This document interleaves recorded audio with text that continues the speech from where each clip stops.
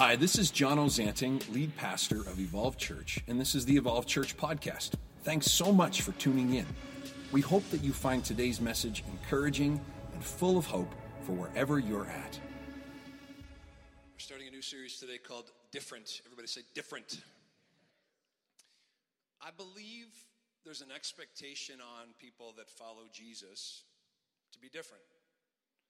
Matter of fact, I think one of the core issues that Christianity, Jesus followers, face in the world today is people that don't follow Jesus think that if we claim to follow Jesus, that we should be different. Like, what's different about our lives versus the rest of humanity? What sets Jesus followers apart from other world religions? Why are we different than other people? Should we be different? And we've talked about this in previous series, that in a society that wants to be inclusive and yet be set apart, to be different yet to be united, these are difficult things to talk through, but I think important things.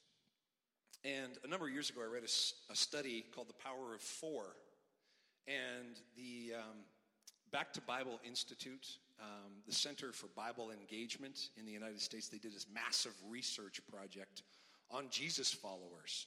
They interviewed over 200,000 people that claim to follow Jesus. And they set out with this study to say, like, if people say they follow Jesus, what sets them apart? And do they appear to be any different than other people in the world?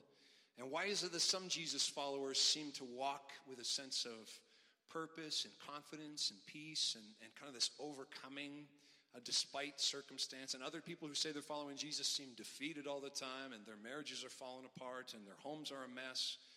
And it's a fascinating study called The Power of Four, and basically what it says is, if you're following Jesus and you open up your Bible for yourself 4 or more days a week, then your life actually is a reflection of the story of Jesus.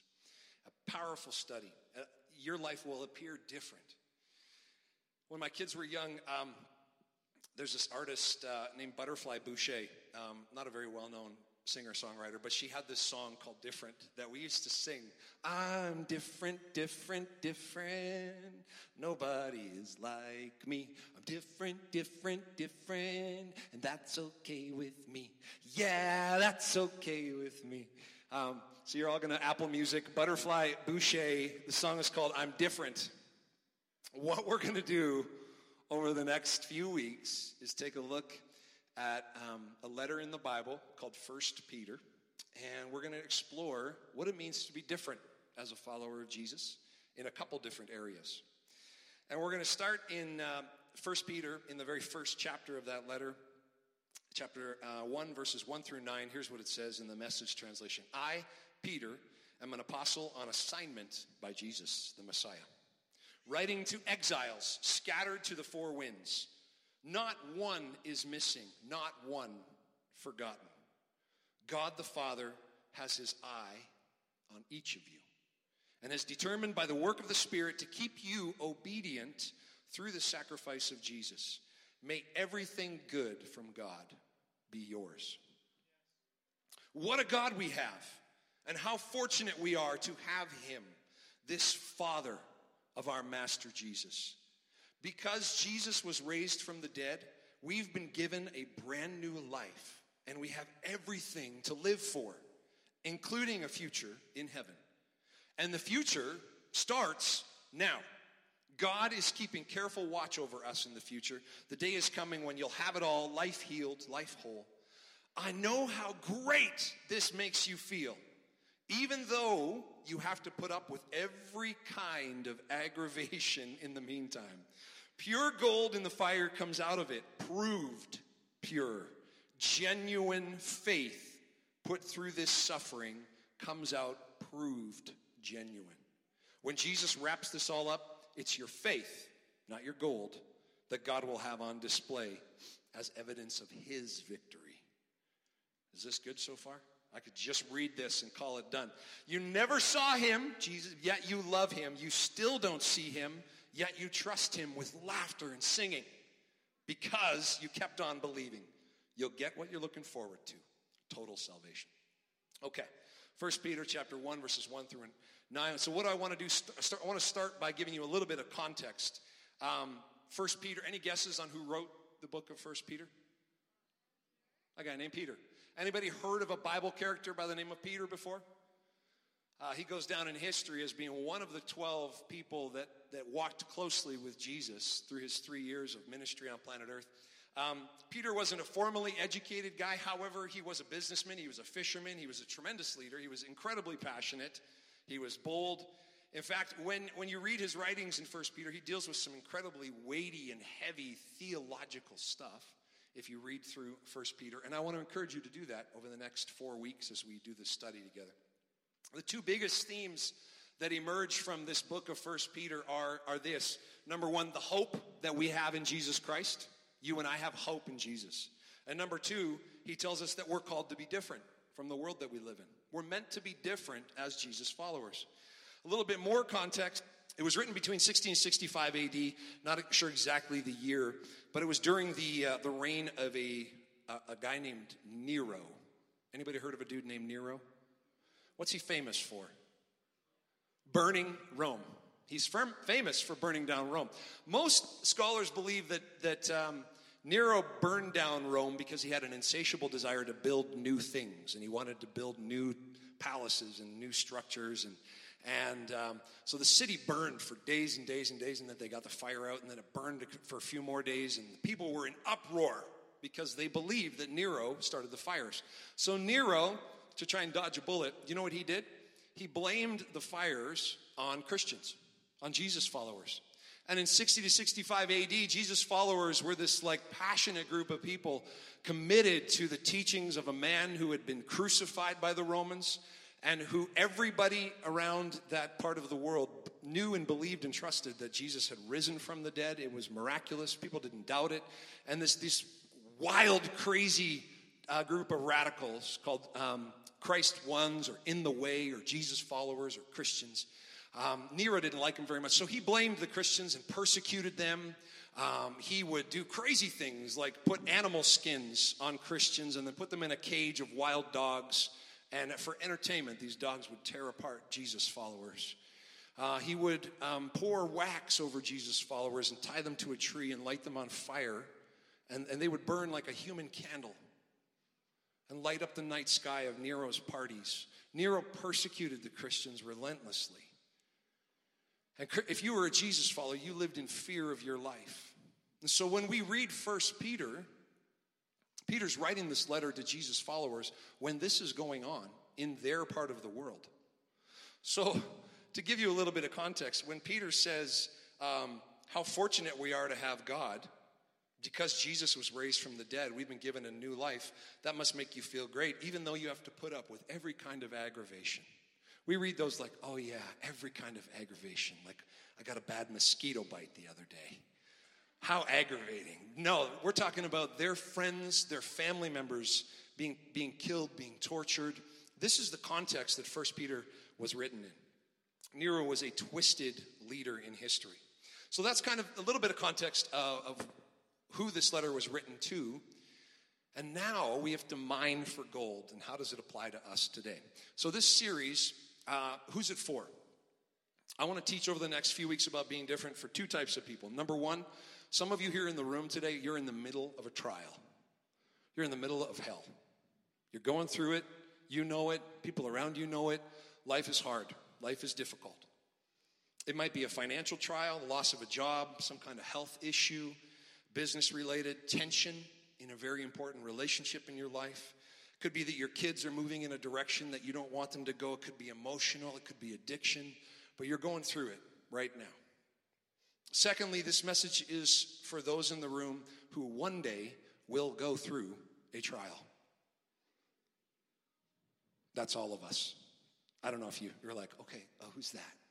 No, that's all of us. We're going to go through it.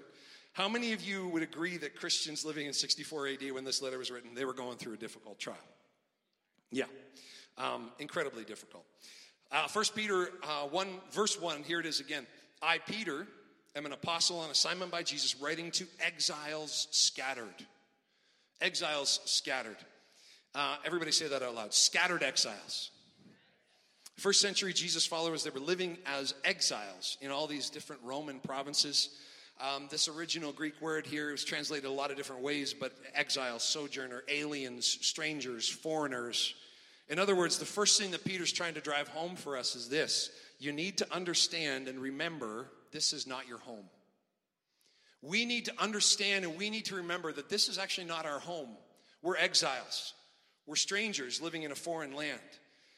If this world's not our home as followers of Jesus, if planet Earth is not our final destination, if we believe in eternal life and a sense of a promised hope that when these physical bodies die, that our spirit will continue to live and live in an eternal sense with a very creative and loving God, if we believe that as part of what we adhere to as Jesus followers, if this world's not our home, it would stand to reason that we should be different than the world that we live in.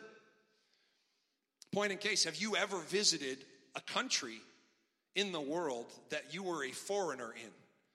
When it comes to language and customs and food and everything, your learning curve is steep because you feel like a foreigner. Do you feel like a foreigner in the world that you live in when it comes to your faith in Jesus Christ? Or is it just sort of easy to just blend? This is an important question. For those of us that are followers of Jesus in the room, what does it mean to be different? Well, you'll have different values than the people around you. You'll have different morals than other people. You'll have a different set of belief systems. You'll be different as a mom, different as a dad. You'll be different as a husband, different as a wife, different in the ways you raise your kids, different in the ways you relate to people, different in how you deal with someone who mistreats you, different in the way you invest your money, different in the way you spend your money, different in the way you spend your time, different in the way you walk through trials. Why? Because this world's not our home. We're actually called to be different because we're aliens, followers of Jesus, foreigners, exiles, sojourners. The world we live in is broken. I don't think there's any denying that. The world system, it's broken. It exists under the leadership of sin and brokenness and sickness and poverty and shame and disease. Interesting thing, Jesus said in John 16, verse 31 to 33, I've told you all this so that by trusting me, you'll be unshakable and assured, deeply at peace. In this godless world, you will continue to experience difficulties. This message is for two types of people. You're going through a trial, or you're going to go through a trial one day. In this, you're like, man, this is real encouraging, Pastor. It'll get there. Trust me. Hang with me as we set this up. In this world, you will experience difficulties. Not might. You're gonna. So if we're meant to be different, what sets us apart as Jesus followers? What makes us different when it comes to going through a trial? When we're walking through hell, what sets us apart? How do we appear different? Because we're going to be different in how we walk through and experience the difficulties that life throws at us. Did you know that you can have a different kind of faith when you go through something incredibly difficult? So you might be coming out of a tough season right now. You might be just heading into a difficult season, or you might be smack dab in the middle of a difficult season. In every case, how can we have a different kind of faith when we're going through a trial? How? How can you and I have a different kind of faith when we're going through a trial? 1 Peter 1, verses 3 and 7. What a God we have, and how fortunate we are to have him, this Father of our Master Jesus. Because Jesus was raised from the dead, we've been given a brand new life and have everything to live for, including a future in heaven. And the future starts now. God's keeping careful watch over us. The day is coming when you'll have it all, life, healed, and whole. It goes on to say in verse 6, I know how great this makes you feel, even though you have to put up with every kind of aggravation in the meantime. It's interesting, the language here. Peter's like, how fortunate we are. We have everything to live for. God's keeping careful watch over us. I know how great this makes us feel. Sounds like a party. But the context is Jesus' followers are being radically persecuted. They are going through trials. And Peter still writes to the church, how fortunate. We've got everything to live for. God's keeping careful watch. I know how great this makes us feel.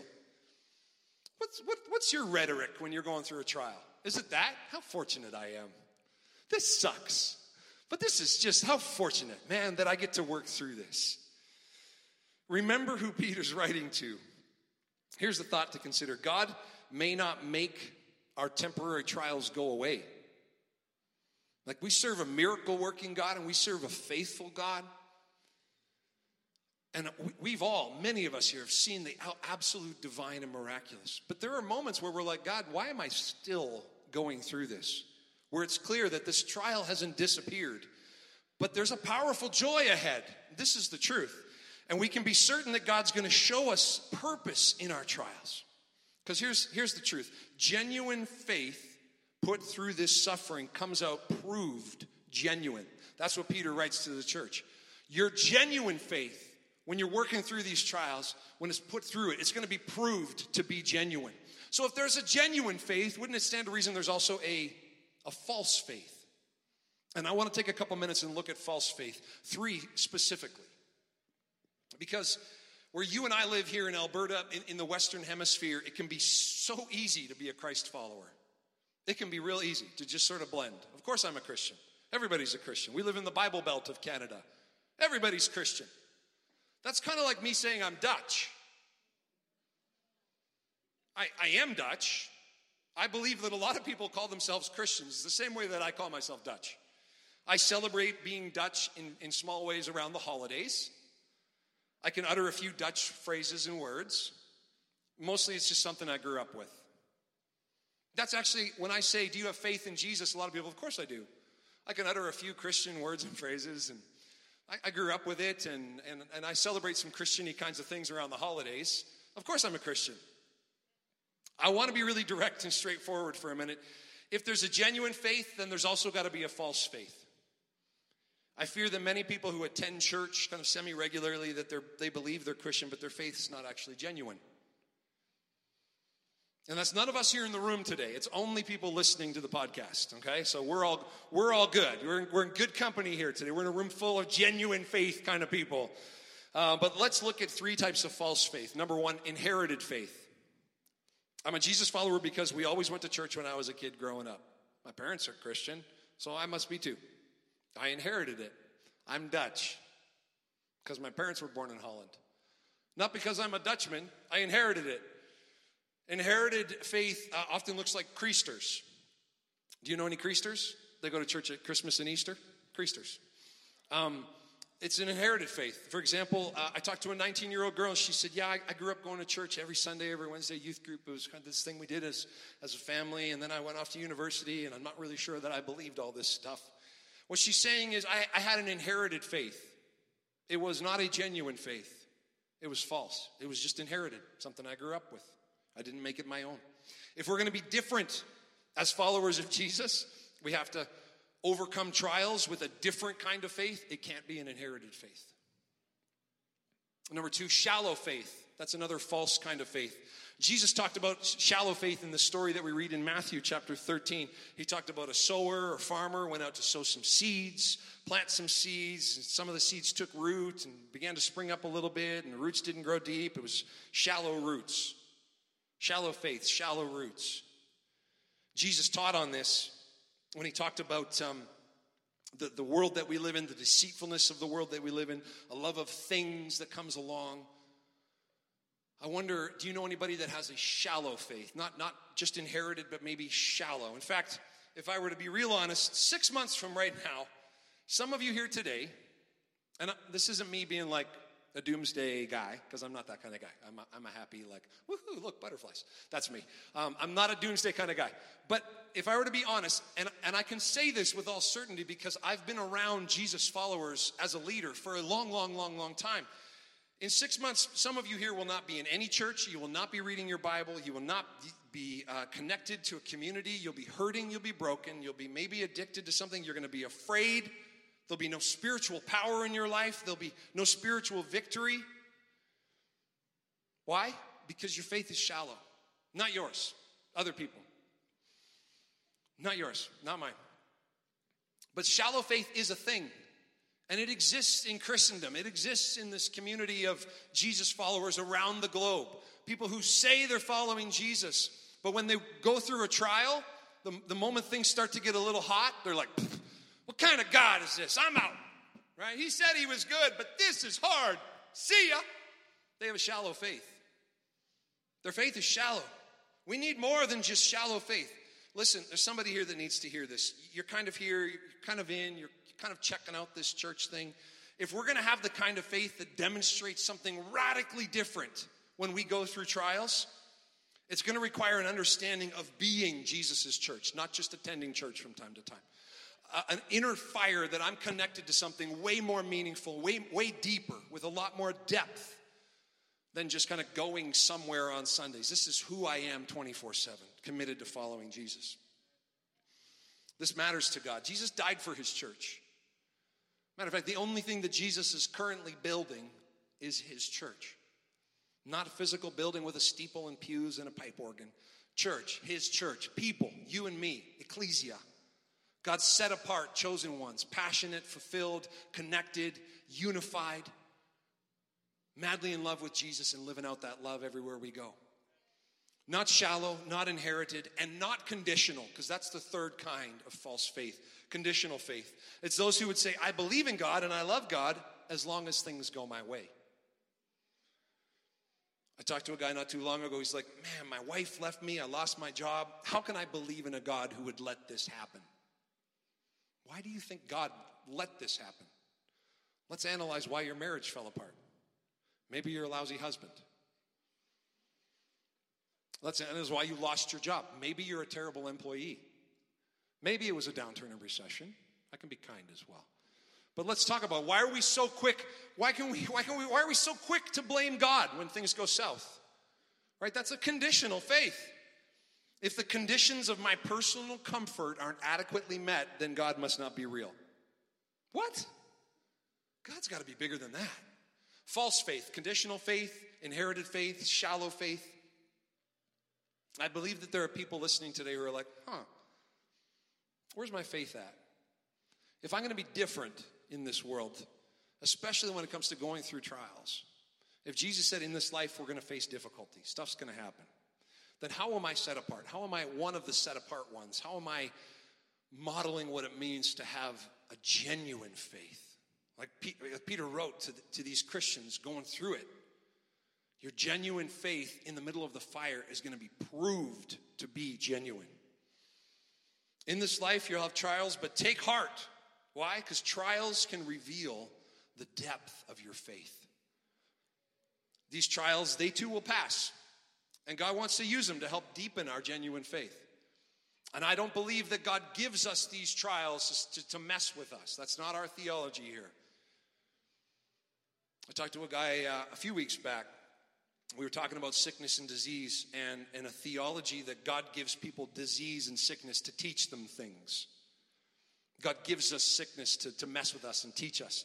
I'm like, you know what? My 13-year-old daughter, I love her to bits. And I don't think anybody that knows me really well would challenge my love for Julia.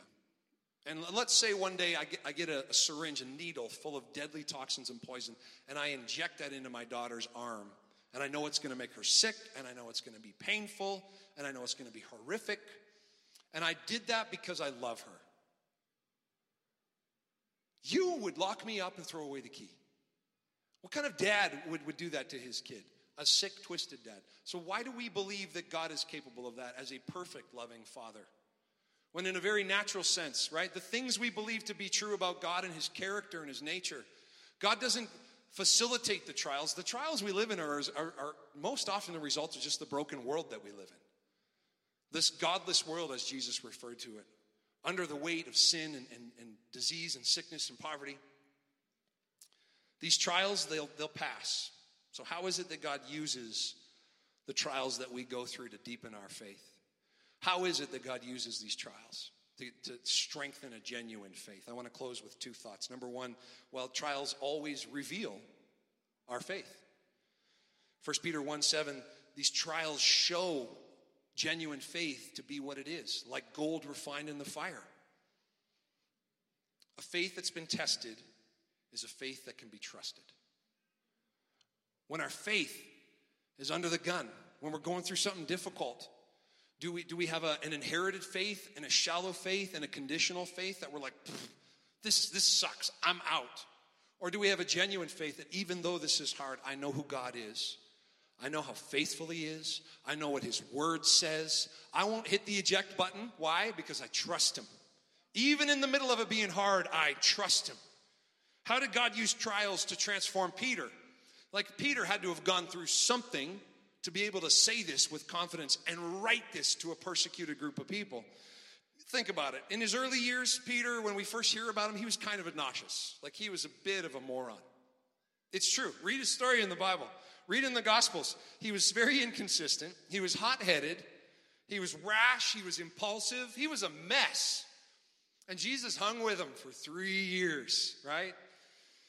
In his later years, what was he? Well, he was incredibly bold. He was tenacious. He was full of faith. He was a man of God. What happened? Why the transformation?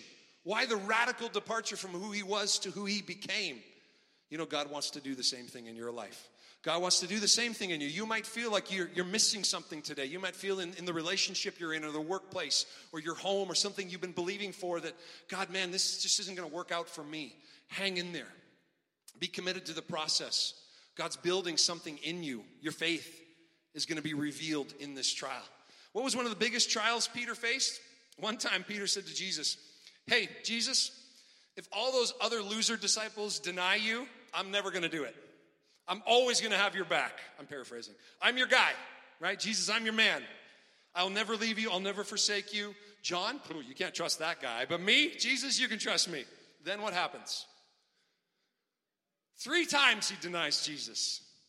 In Jesus' darkest hour, I believe, and most scholars would believe, within earshot of Jesus, Peter watching, says, Jesus, no, I don't know him. To a little girl. Excuse me, mister, aren't you one of Jesus' friends? No, little girl, right? To a little girl, he even says no. He denies Jesus 3 times. And then the eye contact, the encounter with Jesus where the rooster crows and he knows what he said, but he knows he did the opposite of what he said. He's a mess. What a trial for Peter to walk through. 3 days later, the stones rolled away. The tomb is empty. Jesus Christ rises from the dead. In John 21, this meaningful encounter with Jesus and Peter on the beach, and Jesus looks Peter in the eye and he says, do you love me? And Peter's like, you know I love you. Then feed my sheep. Okay, do you love me? Yes, Jesus, I love you. Pretty sure I just said that. Feed my sheep. Peter, do you love me? Really? Are we doing this a third time? A third time. We're doing this a third time. Yes, Jesus, I love you. Feed my sheep. Right? This radical 180. Full circle back. What happens shortly after? Well, Peter, the guy who messed up, he's the great preacher on the day of Pentecost. Once Jesus goes up to heaven and God's Spirit begins to fill people on planet Earth for the first time, this encounter with 3,000 people in one shot make a decision to become Jesus followers. It's Peter at the helm. He goes from denial to radical leader in Jesus' church. The trial tested his faith, and he walked with Jesus through that trial, even though it was hard. Man, I've often thought, if I was one of Jesus' followers and he got arrested and sent to the Roman prison to be crucified, I don't know if I would have hung around. I would have been like, I'm out. So much for this guy. See ya. That's what we do when we go through trials. This is terrible. So much for this. What kind of God lets me go through something like No. Don't have a conditional or an inherited or a shallow faith. Have a deep, genuine faith. Because our trials always reveal our faith. Number 2, and lastly, our trials draw us closer to God. 1 Peter chapter 1, verse 8 and 9, Peter's writing to these persecuted Christians, you never saw Jesus with your own eyes, and yet you love him. You still don't see him, and yet you trust him with laughter and singing. Another translation says, with inexpressible joy in the middle of hardship, you trust him even though you don't see him. Whoa, that's amazing. Remember who Peter's writing to. Remember how dark it is. With inexpressible joy, with laughter and singing, you trust him, even though you don't see him. A joy which we don't even have words in our human vocabulary to try and define. A heavenly emotion that settles our soul, that calms our mind, gives us peace beyond our human ability to understand, joy, inexpressible joy. Even though we're grieving, even though we're hurting, even though we're afraid, even though it's dark, even though they're coming to get you, even though that joy is ours. I can't see him. I can't even see what he's doing right now, except I know that he's good and that he's for me and that he's working on my behalf. And I can't see it, but I trust him. And so I rest in this inexpressible joy. Thank you, Jesus. Do you know that God never said that he was going to deliver us from all of our troubles? If you hold that as a belief in your heart, I'm not sure where you got it, but I want to unwire that and undo it today. God never said you wouldn't have any migraine headaches, even though he's our great healer and our physician. He never said you wouldn't have financial difficulties, even though he's our provider. He never said that person that drives you crazy at work that you want to help make disappear, right? He never said it wouldn't be hard. He never said any of that. He never said any of that. He actually said the opposite. In this lifetime, you're going to go through crap. You're going to experience difficulties. You're going to walk through trials. But, John 16, take heart, because I've conquered the world. I've conquered it. I've overcome. And because my Spirit's in you, you're an overcomer. Matter of fact, you're more than an overcomer. That's what he says about us. The good news is not that he rescues us from trials. The good news is that Jesus has covered our sin, set things right between us and the Father, and that he's with us, building something in us and through us as we work through these trials. And yes, that doesn't mean we don't pray for miracles. Yes, when we fall prey to sickness and disease and the things that's going on, because God wants to do what only God can do. But if something doesn't happen in your time frame, don't give up. Don't walk away. Don't have shallow or conditional or inherited faith. Have a genuine depth that puts down roots despite what we see, because we believe what we can't see. Genuine faith says that in my weakness, his strength is made perfect. When you're in a trial, in a place that's so low that all you can do is look up to God, you draw closer to him. It's there that you'll see he's good, and that regardless of your circumstance, you can experience a glorious, inexpressible laughter and singing kind of joy. That's different. That's different. That's different. Think about when you've gone through trials in the past, or when people you know that aren't following Jesus go through something difficult. How do you see them respond? If God's asking us to be different, set apart, what's that going to look like? I believe that whatever happens, despite whatever happens, the very creative Spirit of God living on the inside of us, the opportunity to live in the sense of daughtership and sonship. Jesus is our big brother, and what he paid for and what he mediated between us and God, and that same Spirit that raised Jesus up from the dead that's meant to fill up our lives, drawing us closer, working out our faith as we walk through something that's difficult. And I believe that if we put down roots with genuine faith, not a shallow, not a conditional faith, not an inherited faith, but a genuine, personal, me and God, I'm in. That kind of faith. Those of you here today that are hurting, I just think you're here because God loves you. I think you're in the room because you're taking one step closer to what genuine faith looks like for you. When you draw near to him, he draws near to you. He stands at the door and knocks and waits for us to open. We lean in. I just think some of you are hurting and going through trials right now. And just the fact that you're here in the room is you taking one step closer to the Father, deeper, genuine faith. And God loves you so much. He brought you here today to help you understand that you can have a faith that's real in the middle of trials, a faith that's tested and developed and revealed, a faith that allows you to draw closer to God, that kind of faith. Draw close to God through whatever you're going through.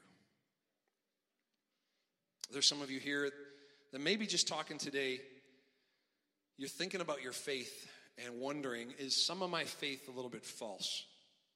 Have I been leaning in too much to this inherited or conditional or shallow faith? And to you, I think God just says, hey, you're not here by accident. Just visit this issue of how you believe in me in the middle of something difficult. Because in this lifetime, we're going to go through something hard. It's going to happen. If you're not in it now, give it some time. And that's not to discourage you. It just is. This is the life we live in. Some of us here today, we recognize that this is an area we can grow, an area we can mature in. And that's my simple hope as we start this series on what it means to be different. We're going to look at some real specific things over the next few weeks. But today I just wanted to say, what makes you different as a Jesus follower when it comes to the difficult things that you're walking through? Difficult things in your home. What sets you apart as different, as unique, as God's kid? As you let this trial reveal your faith for being what it is, genuine faith, and allow that to draw you closer to God, not run away from him, not turn your back on him, not abandon him, but move in closer, because that's the kind of God we serve. Let's pray. Father, in Jesus' name, we just want to say thank you for this moment, this opportunity to be together, to gather as a part of your church. God, thank you so much for what you're doing in our lives, for what you're building into us. And I think there's something inside of us today that wants to echo what Peter wrote to the early church. Man, even if we're going through something that's hard, what we want to say is, God, because of you, because of Jesus, how fortunate we are. Because of Jesus, we have everything to live for. Because of Jesus, God, we know that you're keeping careful watch over us. And because of Jesus, we know that this can make us feel this inexpressible joy, this response of laughter and singing, despite what our circumstances say, because we know that our God is good, and we know what he's said, and we know what he's paid for in full, and we know what he wants to do and accomplish in our life as we lean in with this genuine hope, genuine faith. God, if our faith has been shallow, we're sorry. If our faith has been inherited, help us grow up a little bit. If our faith has been conditional, let us see you for who you really are, faithful, true, worth serving in every season, in every trial. God, we love you. And those of us here in the room that have made a decision to follow you with our whole life, we want to be different when it comes to working through the difficulties we face in this life. We want to be set apart. Help us, we ask. In Jesus' name. Thank you so much for listening to today's message. If you're ever in the Edmonton area, pop by for a visit. And if you need any more information, visit evolvechurch.com. We hope to see you soon.